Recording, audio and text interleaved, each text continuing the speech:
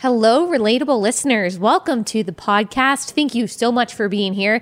Today, we are going to talk about a hot topic. We're going to talk about immigration. Of course, that includes illegal immigration. But as we have done with all of these episodes, I really want to give you the basics. I want to lay a good foundation of this topic of immigration by telling you a little bit about our immigration system, the problems with our immigration system, what's going on with illegal immigration, part of why that happens, and some solutions that have been offered to fix our immigration system. You have probably heard several times from both Democrats and Republicans that our immigration system is broken. Now, both sides kind of have different perspectives and different definitions of what that brokenness actually is and how to fix it. But there's pretty much a consensus that our immigration system as it is right now is not working. And I don't know about you, but I've been wondering for a while, well, what do people mean? What do people mean when they say that our immigration system is broken? So I dug into that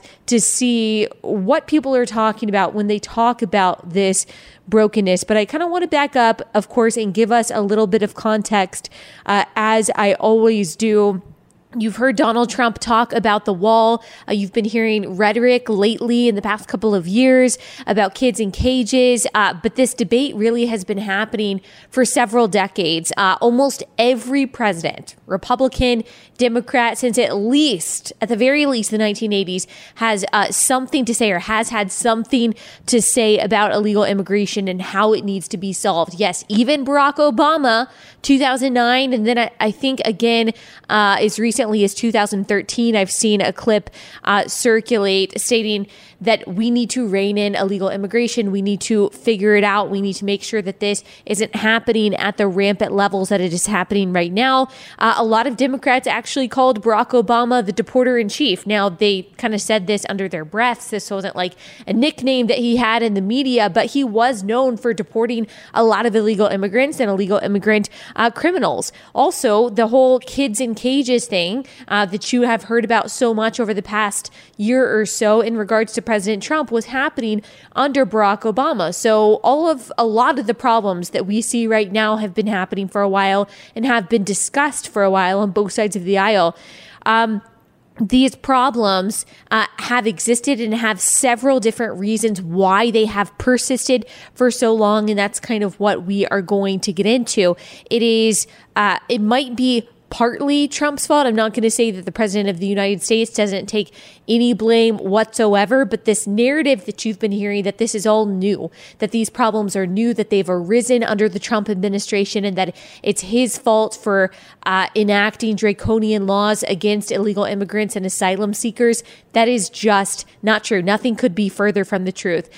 It's an important topic for conservatives, of course, to know about and to be thinking about, but especially conservative Christians, because this is a topic that is going to be brought up to you by people on the other side of the aisle who say, how can you support Republicans or how can you be a conservative when they're the ones that are treating immigrants so badly? How can you not be more compassionate towards immigrants? How can you turn people away who are fleeing crime? Well, the reality is much more complex, but we have to dig a little bit deeper to really understand that complexity. So we'll look at the facts and then we'll discuss what we need to think of this stuff from a conservative perspective, or just from a really not even a conservative perspective, but in light of the facts, what we can make of all of this and the solutions that actually need to be enacted. So immigration is one of the things. Now, this is not a partisan statement. Immigration is one of the things that makes America unique. You hear that more from the left than the right, but the fact of the matter is, it's true. Immigration does make America unique. When the first English settlers landed in Jamestown, Virginia in 1607, we were then a land of foreigners, just a few foreigners, but we became a colony, not a colony, but a land of foreigners at that point. That's not the only thing or the primary thing that has made us unique, of course, but it is one of the things. It's not just, though, that we are diverse, that we are a land of foreigners, that we come from all kinds or all nations. We are people of all different nationalities.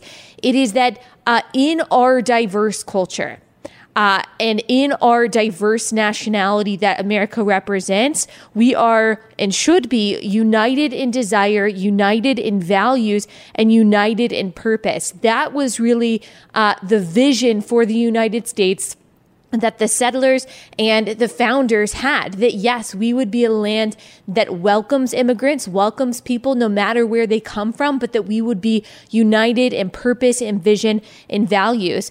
This is an idea that is so ingrained into our society that during the Constitutional Convention of 1787, James Madison stated this, that his wish was for the United States to invite foreigners of merit and Republican principles among us. America was indebted to immigration for her settlement and prosperity. And that's absolutely true. The idea that people of all different backgrounds could build a country not based on their original nationality or their ethnicity or their lineage or the color of their skin, whatever, but on shared values was really radical at the time. It was new. There was virtually no other country in the world that was doing the same thing, that was seeking to build a republic based on ideas rather than based on the supremacy or the unity of a particular kind of people. It was on an idea. And this is why the founders made sure to explicitly state in the Declaration of Independence that this is a country that recognizes that all men are created equal, given certain inalienable rights by the same creator, that among those rights are life, liberty, and the pursuit of happiness. Now, we know, of course, that this idea has been very imperfectly implemented throughout America's history, even by the founders themselves. But that does not change the fact that it was a good, a true, and a revolutionary idea. So revolutionary that it actually sparked a literal revolution in which blood was shed for the sake of it, for the sake of the liberty to seek opportunity to speak and to worship according to individual conscience rather than according to the will of a monarchical tyrant. It might be monarchical. Is it monarchical? Is it monarchical? I'm not exactly sure, but you guys know what I'm talking about. Under the tyrannical rule of a monarch, I'll say that. It was this pursuit that united foreigners of all backgrounds who came to our shores. Today, there is this idea, particularly on the left, you hear this a lot, that diversity is our strength. You hear people also say that our country is a country of immigrants, but both of these assertions, when left by themselves, get it wrong, at least partly. So first of all, diversity of nationality, of ethnicity, of belief systems, etc., is only strength. It is only our strength when these diverse groups are united together in values and a purpose. Then diversity really is a strength, offering a variety of perspectives from different walks of life. But when it's just diversity, when diversity leads to tribalism, where the tribe that you belong to, according to your skin color or nationality or whatever it is, has its own set of competing values and interests that are opposed to the values and interests of the whole country, then that diversity is not strength. Then diversity is actually weakness. It's actually division. It is chaos. It is polarization. It is anarchy. This is why I always take a second to clarify when someone says they value diversity or prioritize diversity in their organization or in their church or in their business. It's such an easy thing to say. It makes us sound good. It makes us sound righteous or inclusive or woke or kind. But the question that should be asked when you hear someone say that is why? Is it because you value different perspectives united behind a singular purpose or set of values? Okay, that's great. So do I. I think that in that case, it can be important. But often I find that people say that they value diversity just because they think that having people with a different skin color makes them seem like better people themselves. Superficial diversity has very little, if any, value at all. But a diversity of perspectives united towards a shared goal or a value system, that is very beneficial. And that is what America was meant to be. Now, second, when people say, and again, this is typically on the left, that we are a nation of immigrants. Yes, we are. But it's not that characteristic that makes us unique primarily. What makes us unique is that we were founded on the idea that men and women of all backgrounds, all nationalities were created in the image of God and therefore should have the freedom to pursue opportunity as they see fit and should be given the privilege or given the right, the founders believed, to self-governance. That is what makes America unique and great. Immigration of people who do not share the values of liberty, of equality and justice, a respect for the United States, a respect for our laws and our values do not actually strengthen our country. So it is overly simplistic and incorrect to say that we are a nation of immigrants, period. No, we are, or we should be, a nation of immigrants who share common cause for freedom, who share the same basic fundamental values. That doesn't mean that we have to agree on everything. That doesn't mean our politics are going to be the same. One of the values that we have is free speech and is the freedom of debate to exchange ideas. That doesn't mean we have to agree, but one of the values that we have is free speech because one of the most basic values that we have is freedom. We need to at least be able to agree on those things, including when we're talking about immigration. You've probably heard the lines of the poem that was added to the base of the Statue of Liberty many years. It was years after the statue was actually unveiled.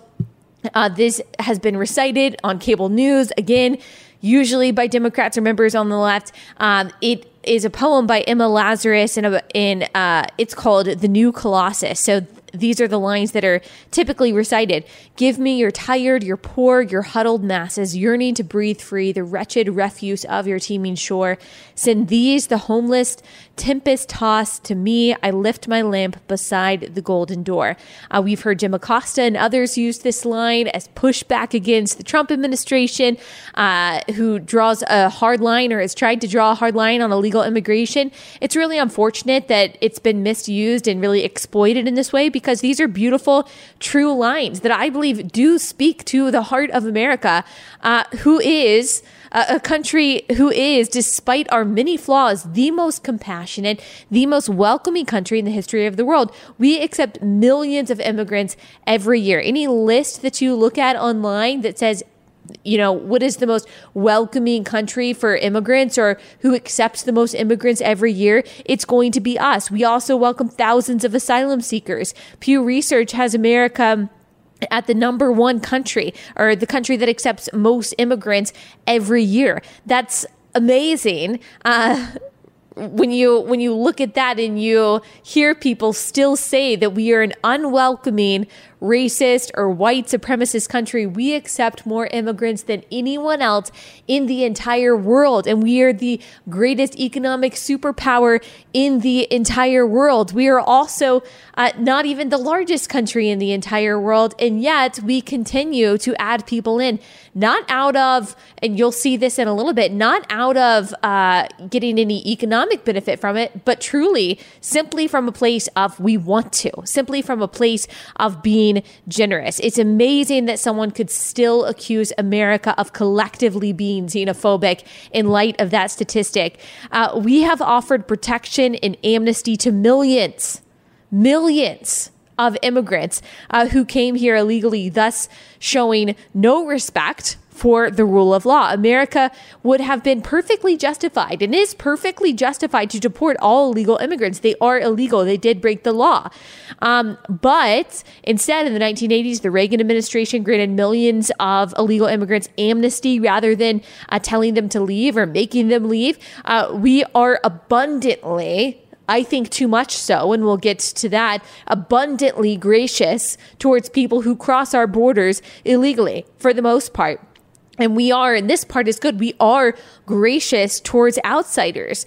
The author of the poem that I was reading that is now at the base of the Statue of Liberty, she would not have intended for her poem to be used as a justification for open borders or justification for loose illegal immigration laws. That's not what this poem is about. And I think it's very disrespectful to the immigrants and the true asylum seekers and the true refugees that have come to America for freedom legally. Americans who were present at the reading of this poem, Americans who were alive at the inscription of this poem on the base of the Statue of Liberty would have never construed these lines to mean that we should let everyone in no matter what, foregoing borders and the sovereignty of our country, which is, and we will get to, essentially what Democrats are desiring.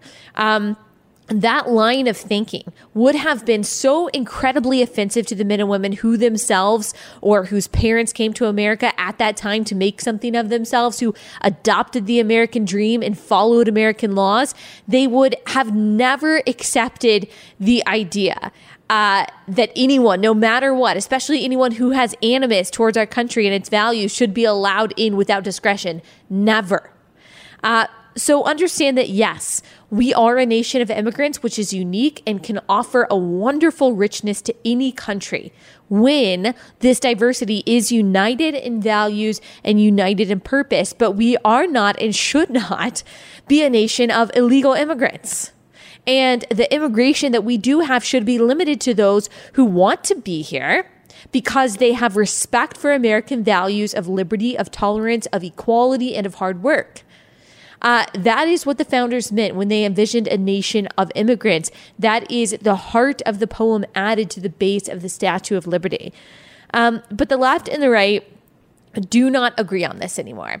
This has somehow to the left become a racial issue, where they believe that those who think laws should be enforced at the border or who believe that illegal immigration should be punished and immigration should be merit-based are white supremacists.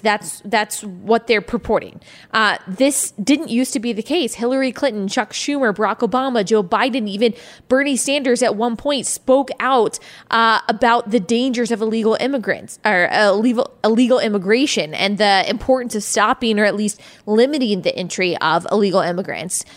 So now we are totally unable, because it's become this crazy racial emotional issue, we are totally unable to have a logical conversation about it, because anyone who stands for any kind of border security is not just wrong, but they're bad. They're a racist. They're some imperialist, colonialist person who wants children to die. So a little bit, though, let's just take a step back from all of that ridiculous hyperbolic rhetoric that has no grounding in reality whatsoever, and let's just look at the facts of the United States' current border policy. So the law governing current immigration policy is the Immigration and Nationalization Act, INA. The policy allows for an annual 675,000 permanent immigrants, with certain exceptions for close family members. Congress and the president determine a separate number for refugee admissions every year. According to the American Immigration Council, our immigration policy is based on these principles: the reunification of families, admitting immigrants with skills that are valuable to the U.S. economy, protecting refugees, and promoting diversity. And we can see that in the Immigration Act of 1990 that was signed into law by George H.W. Bush, which was very monumental, that did the following. It created a family-based immigration visa. It created 5 distinct employment-based visas. It categorized that were categorized by occupation, and a diversity visa program that created a lottery to admit immigrants from low admittance countries. And it's the last point that a lot of people, conservatives at least, have a problem with, this visa lottery system and the priority of promoting diversity for no other reason than to just promote blanket diversity. The visa lottery system is run by the State Department. It makes available about 50,000 immigrant visas annually and aims to diversify the immigrant population in the United States. It selects applicants from countries with low numbers of immigrants. In the previous 5 years, as of 2017, around 20 million people apply for the lottery every year. 20 million people. That's crazy. A lot of people find this to be contradictory. A lot of conservatives find this to be contradictory to the founders' vision of immigration, which was, as we already talked about, one that was based on values and merit. Why does it matter A lot of people ask, why does it matter what country someone comes from? Why does it matter that we get more immigrants from India than Ethiopia? Why should someone who loves America, no matter where they're from and has skills to offer, be denied so that our country can meet a quota for diversity? It doesn't make any sense. Now, that said, this makes up a really small percentage of people who are granted permanent citizenship. And of course, this is not the only problem that conservatives are concerned with when it comes to immigration, but this is one of them. So besides those who are granted visas from the visa lottery system, America also has family reunification-based immigration. Those who qualify for this include spouses of citizens or green card holders, unmarried minor children of green card holders, and parents of green card holders or citizens, and parents of citizens for people under the age of 21. There are a lot, as you can already tell, there are a lot of people who qualify for this kind of immigration. You've also got employment-based immigration, where certain immigrants may be prioritized for the skills they offer. If an immigrant is applying for a temporary work visa, he or she has to be sponsored by a United States-based employer that will petition on their behalf. The United States limits the amount of permanent, or the number of permanent employment-based immigrants, to 140,000 per year, and that number also includes families of the employee. And then, of course, we also accept refugees and asylum seekers. Those two things are different.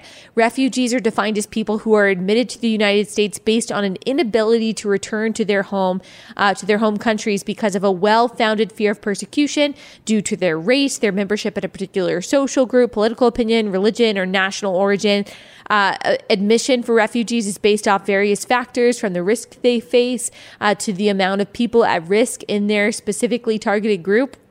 The president consults Congress, and they determine the number of refugees that they are going to accept every year. Asylum seekers, that's a little bit different. An asylum seeker is similar to refugee status in that the visa status is granted off fear of harm from where they come from, but they can apply at any point of entry at any time that they seek admission. There's no limit on the number of individuals who may be granted an asylum status. Being granted asylum, though, is really not easy to do. It's not easy to accomplish. It's a process that a lot of times takes many years, and it usually involves some kind of detainment while this process is going on. It requires interviews. It requires documentation of the immigrant's prior suffering, and the odds just aren't really great that you will be granted asylum status. There's just a lot that has to go into that. But both refugees and asylum seekers are available to become lawful permanent residents 1 year after admission to the United States. And we do admit a lot. It might be a difficult process for some of them, but we do admit a lot. There's also temporary protected status given to immigrants who enter the U.S. and are in danger if they return to their home due to a national disaster or war. And then, of course, immigrants have the ability to become U.S. citizens. So if someone has LPR status, a green card for at least 5 years, as lawful permanent resident status, so a green card for at least 5 years, then they can qualify for consideration for citizenship. Now, there are exceptions to this 5-year rule if you are serving in the U.S. military, for example. So people who apply for U.S. citizenship have to be 18 years old. They have to demonstrate continuous residency. They have to demonstrate good moral character. Of course, that's pretty subjective. They have to pass English and U.S. history and civics exams, with certain exceptions to that. And they have to pay an application fee, among other requirements.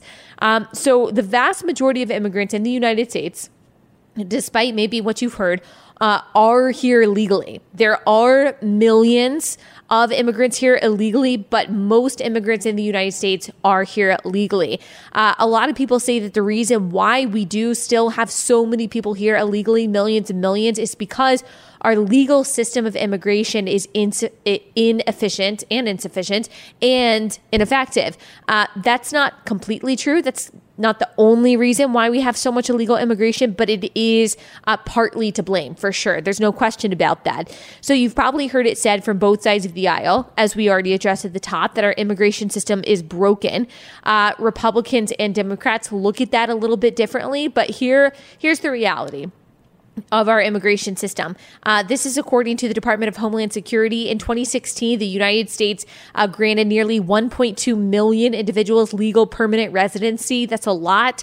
More than two-thirds of these 1.2 million people were admitted based on family reunification. So the vast majority of people who are granted this permanent residency status are family members of people who were already here. This is what people mean when they say chain migration or the problem of chain migration. So our current system is so bogged down by the acceptance of people through family reunification, which we already covered who that includes. That's a pretty wide circle of people that includes for the person who is already here. It's so bogged down because these people, these family members, are prioritized over people who are highly skilled. In 2017, there were more than 4 million applicants on the State Department's waiting list for immigrant visas because of this bogged down system. So even though the emphasis on the family sounds like a good thing, and in some ways it is, it also leaves a lot of other people in a really long, really extensive waiting period. It also limits those who may want to come to the United States off the basis of their own merit. In fact, it does do this a lot.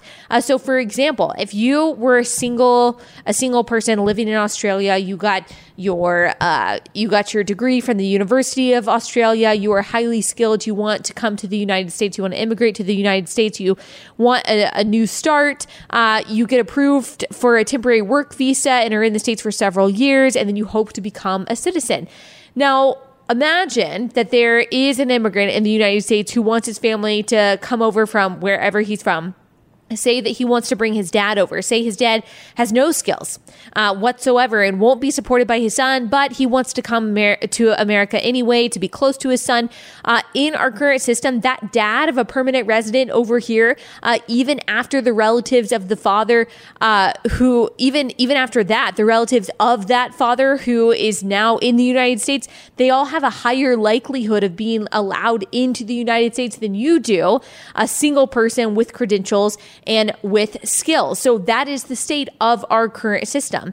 Another reason why an immigrant who has high skills might be held up is the limit that countries have on receiving green cards. So immigrants from countries with a large number of applicants often wait for years to receive a green card because a single country can account for no more than 7% of all green cards issued annually. That's a rule that we have. According to the U.S. Chamber of Commerce, this is one of the biggest reasons why our system hasn't been able to keep up with the changing world economy. We have hundreds of unfilled jobs that could easily be filled with very qualified people, very qualified immigrants, but our system welcomes some immigrants who are not highly skilled while blocking the entry of others with higher skills. So it's disorganized. It's a delayed process. It can lead to more illegal immigration for people who maybe wouldn't have sought these pathways, but feel like it's just too complicated and it's just going to take too long. There is no global right to migration. Like, we just need to make that clear. A country has a right to sovereignty. There is no right for a person to migrate to a country. And so a country has its own right to manage who crosses its borders. That is central to a state's sovereignty. A lot of people believe that if we created a more efficient process for legal immigration, it would lessen the amount of illegal immigrants coming into our country. And then we're also dealing with what feels like an overflow of asylum seekers. The mass migration of thousands of people from Central America this past year, because of that, our asylum process has been completely flooded with the scope of asylum seekers. The Trump administration really did, whether you like them or not, they really did everything they could to fix this or to make sure that this didn't happen. They even tried to discourage potential asylum seekers, which I know sounds like it lacks compassion, but when your system is so overwhelmed and so bogged down that you can't help the people that have already applied and who really need it, you've got to do something to disincentivize more people from coming. The immigration courts are currently faced with a backlog of 850,000 cases. of those seeking asylum. So when people say, well, we should just accept people, we can't turn anyone away. What's the problem? Why is Donald Trump disincentivizing these asylum seekers? Well, we already have 850,000 cases that are currently being dealt with. Like, can you even wrap your mind around that? I cannot. And so it is about being able to focus on the people who have already applied for help and being able to do so effectively. We are finite human beings. That means that finite human beings make up our systems, which make our systems finite. And so we can't just infinitely take people no matter what. We have to deal with the problems that we have at hand. A lot of applicants, asylum applicants, are waiting up to 5 years to have their cases heard. That's a big deal if you are fleeing from harm, if you are fleeing from danger. And in order to do this in any kind of organized or systematic way, we have to be able to limit the people who are applying. We just do. According to the White House, 100,000 immigrants began asylum proceedings last year. That is a record high, 100,000. Asylum denials also hit a record high last year as immigration judges rejected 65% of asylum claims. But that means they still accepted a large percentage of asylum claims. And so, again, this might sound heartless or callous, but it's not about turning people away. It's the necessity of turning people away so we can effectively help the people who most need it. That's just necessary. Asylum seekers showed up to their court dates about 89% of the time in the fiscal year ending in September 30th, 2017. So that's a pretty high percentage.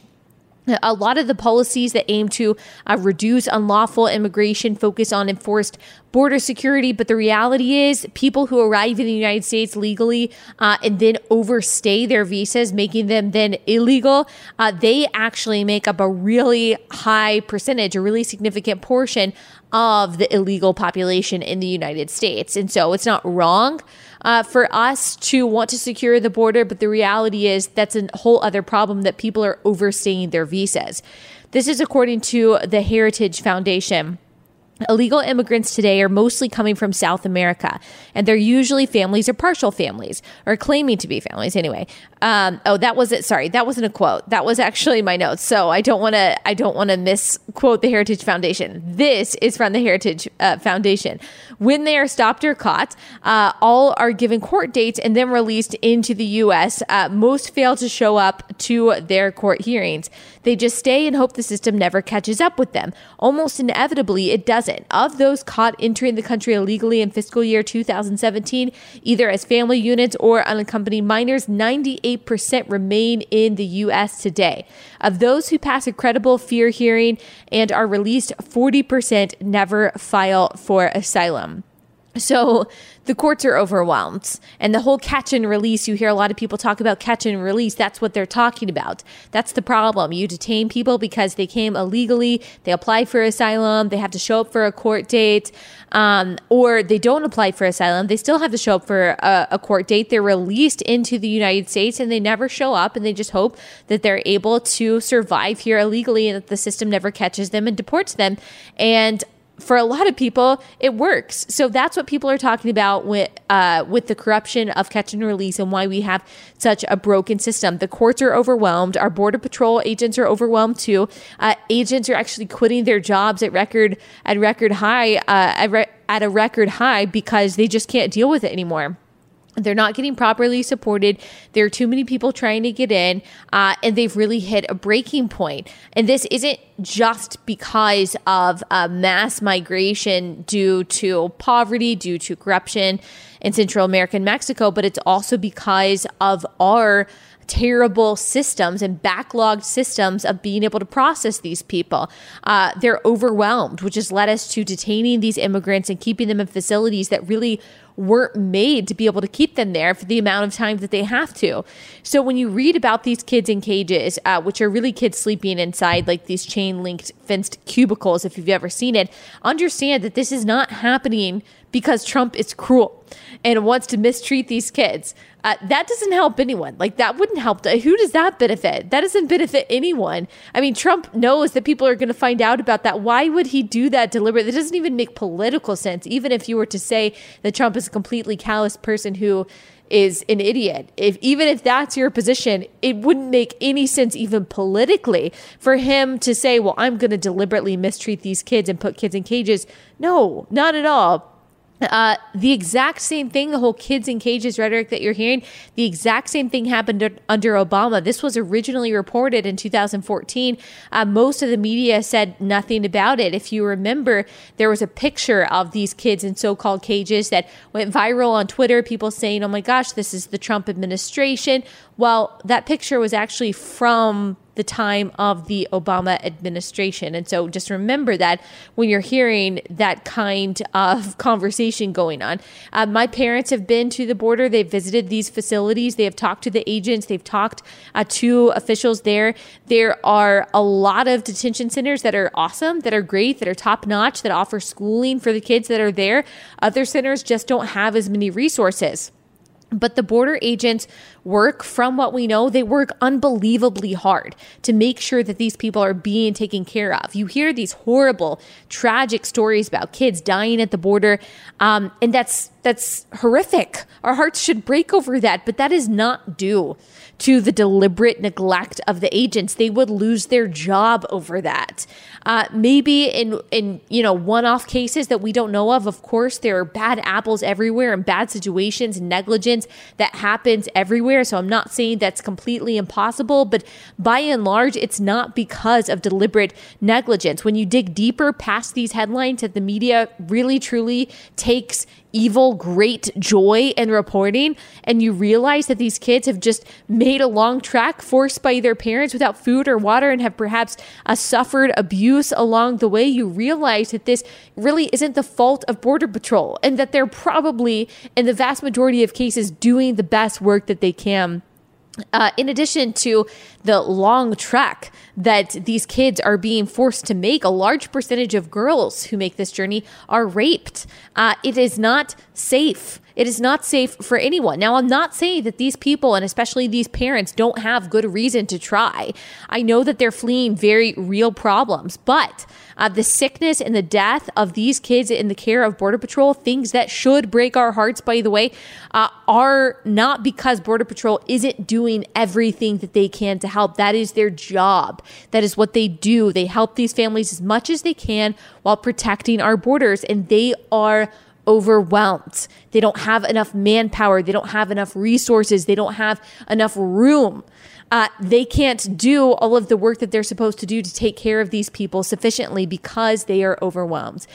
You'll also hear a lot that everyone at the southern border is an asylum seeker. That's not true, as we've already gone over. There are legal points, ports of entry or points of entry too, where people can file for asylum. The problem is, according to the Heritage Foundation, that the number trying to claim asylum also has been rising steadily. It's now commonplace for those who are apprehended crossing illegally to then, and then they're denied entry, of course, to then apply for asylum. So not everyone there truly is applying for asylum. Yes, they're coming here for a better life. That doesn't qualify you as a refugee or an asylum seeker. Everyone who comes to America is coming for a better life, and no one has a right to come to the country. No one does. So don't listen to the people who say that conservatives, Republicans, Donald Trump don't care about immigrants, don't care about people at the border, that what's happening there is like the Holocaust. The people who are saying that have never been there, and I guarantee you they don't know anyone who has actually been there. They are lying to you. They are exaggerating for the purpose of politics. They are using this as a weapon, and the fact of the matter is they think that a lot of them think, not all of them, but the AOCs, the Rashida Tlaibs, the Ilhan Omars, they think that we should have open borders. Ilhan Omar has specifically called for this. Democrats will continue to, this is what they say. This is what they say. Democrats will continue to work towards comprehensive immigration reform that fixes our nation's broken immigration system, improves border security, prioritizes enforcement. So we are targeting criminals, not families, keeps families together, and strengthens our economy. Yeah, that sounds great. But in recent years, have Democrats laid out any policy positions, any clear policy proposals whatsoever, other than just saying that Donald Trump is mean? Have they offered any solutions whatsoever to this? I haven't heard it. Speaker of the House Nancy Pelosi stated that a wall on the U.S. southern border is an immorality. So I don't really understand how that qualifies as them offering solutions to improve on border security, something they say is a priority for them. Okay, if a wall is an immorality, are borders an immorality? Why is a wall more of an immorality than a fence, than anything else? It's just more effective. Is it more immoral because it's more effective? So you're saying that we shouldn't be keeping illegal immigrants out? Isn't it more compassionate to disincentivize a journey that we know is dangerous? I just don't understand it.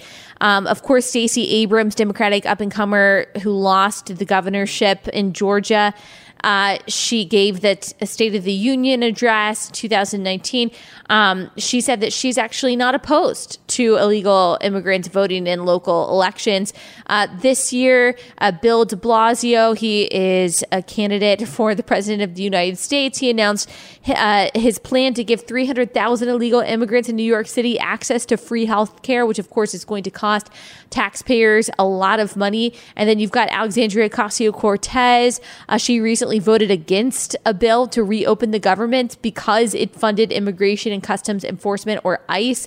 She has compared ICE, I'm pretty sure, to Nazis, calling them inhumane. I'm pretty sure that she made that comparison. You can correct me if I'm wrong, but she, of course, has opposed ICE as if ICE deporting criminals or helping to deport criminals is somehow evil and not actually a contribution to the common good. And then, of course, you've got the danger of illegal immigrant criminals and crime rings. MS-13, this is according to the Washington Post, has about 50,000 to 70,000 members, most concentrated in El Salvador, Guatemala, and Honduras, known as the Central American Northern Triangle.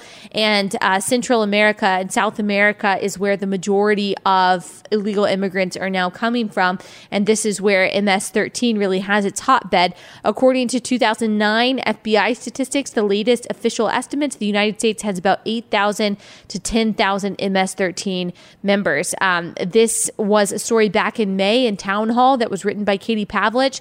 She said 2 illegal aliens who came to the United States in 2015 as part of a, quote, family unit. So there's that phrase that we were talking about earlier. There's that idea that we were talking about earlier. And the other unaccompanied in 2016 were released by the Prince George's County Police Department, that's in Baltimore, after being charged with attempted first-degree murder and other crimes. Upon release, they killed 14-year-old girl Ariana Funes Diaz and dumped her body in a creek. Prince George's County, which contains Baltimore, is a sanctuary for illegal aliens. Both are members, these murderers, of the extremely violent gang MS-13. I mean, the stories that you hear about MS-13, just how brutal they are in their murders and how heartless and ruthless they are. And they are often finding refuge in these sanctuary cities who refuse to comply with ICE, who don't want illegal immigrants deported. Why? Because of all that stuff we talk about so much, intersectionality, seeing the world through the lens of the oppressed versus oppressor. We're not allowed to say that some illegal immigrants are criminals, and we're not allowed to deport them. These sanctuary cities are sources of danger many times. And if it wasn't for the sanctuary city, and if it wasn't for our terrible immigration laws that allowed these 2 people to come into our country, Ariana, this 14-year-old girl who was murdered, would still be alive. So don't tell me that illegal immigration and allowing everyone in who wants to come in is compassionate. It's clearly not. I would love for you to tell that to the parents of this girl who was killed.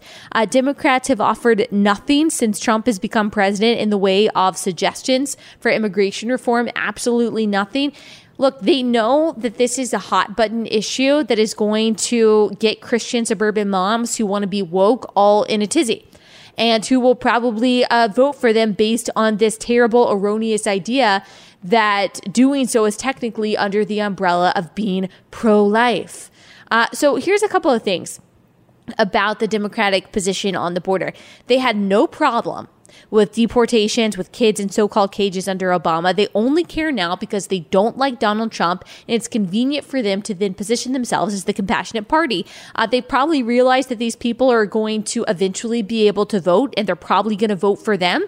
And since Democrats are aborting all of their children, they'd probably like some new voters. And speaking of abortion, they realize that the whole kids in cages rhetoric that they've been perpetuating. This is their humanitarian issue. So while conservatives can point to Democrats as the people who condone killing babies, Democrats can point to conservatives, or they think they can, as the ones who put kids in cages and who hates everyone at the border and who are racist, white supremacists. Well, the problem is Democrats really are the ones who condone and glorify killing unborn children, but conservatives aren't actually condoning or glorifying any kind of cruel treatment of immigrants. So one accusation from conservatives to liberals is correct. The accusation going the other direction is not at all. So in May, Trump revealed a plan to help the immigration system and to fix some of these problems. So this is, according to the White House, the steps of his plan. One, fully securing the border. The plan would create a permanent self-sustaining border security fund. This fund would help the completion of the barrier construction in strategic locations and combat visa overstays through legal and infrastructural enhancements. So he's tackling two problems there, or attempting to. He is saying that we're going to secure the border so we have fewer illegal crossings, but we're also going to take care of visa overstays, which, like we said, account for the large majority of illegal immigrants in the country. Second thing, restore integrity to America's exploited asylum process, help seal the loopholes in the immigration laws that drive the flood of people coming into the U.S., as well as the human smuggling that is occurring at our southern border. Third thing, modernize the legal immigration process to protect American workers. So the president hopes to develop a point-based merit system that increases the number of legal immigrants selected on skill rather than from family or visa lottery status. So that's a part of the huge problem that we were talking about, that 2/3 of people who are granted permanent legal status are from these families are because of chain migration, and they're taking priority over skilled workers. So this would help solve that. Promote national unity. The president's plan hopes to attract people who want to come to the United States to integrate into our melting pot, to assimilate. So to do this, applicants have to pass a U.S. civics exam, demonstrate English proficiency. Now, we kind of already have this. It also pulls in a focus to younger people so that they can be here longer. So the next thing is prioritize the immediate families of U.S. citizens and new immigrants. This would be a shift to just spouses and children rather than the extended family problem that we're having right now. And then the last thing is to increase diversity and equality. And here's what he means by that, though. He's calling this the Build America visa. So this visa would be awarded on a point-based criteria, one that prizes extraordinary achievement and potential to contribute to our nation, to determine who should be issued a green card for permanent residence in the United States. And so this is a little bit different than the diversity and equality of George H.W. Bush's 1990 Act, for example. This is based on merit, actually, and not just country of origin, which, like we said, doesn't necessarily in and of itself add value without any merit or shared purpose or value system. So after the release of Trump's new plan, he said many of the Democrats have claimed to be for these concepts at different times in their careers and in many cases in very recent history. This is true. And I hope that they will end up joining me and all of the people gathered together today and putting politics aside, putting security and wages first, and pursuing these historic reforms. He's absolutely right in saying that. There has not been substantial immigration reform passed in more than 50 years.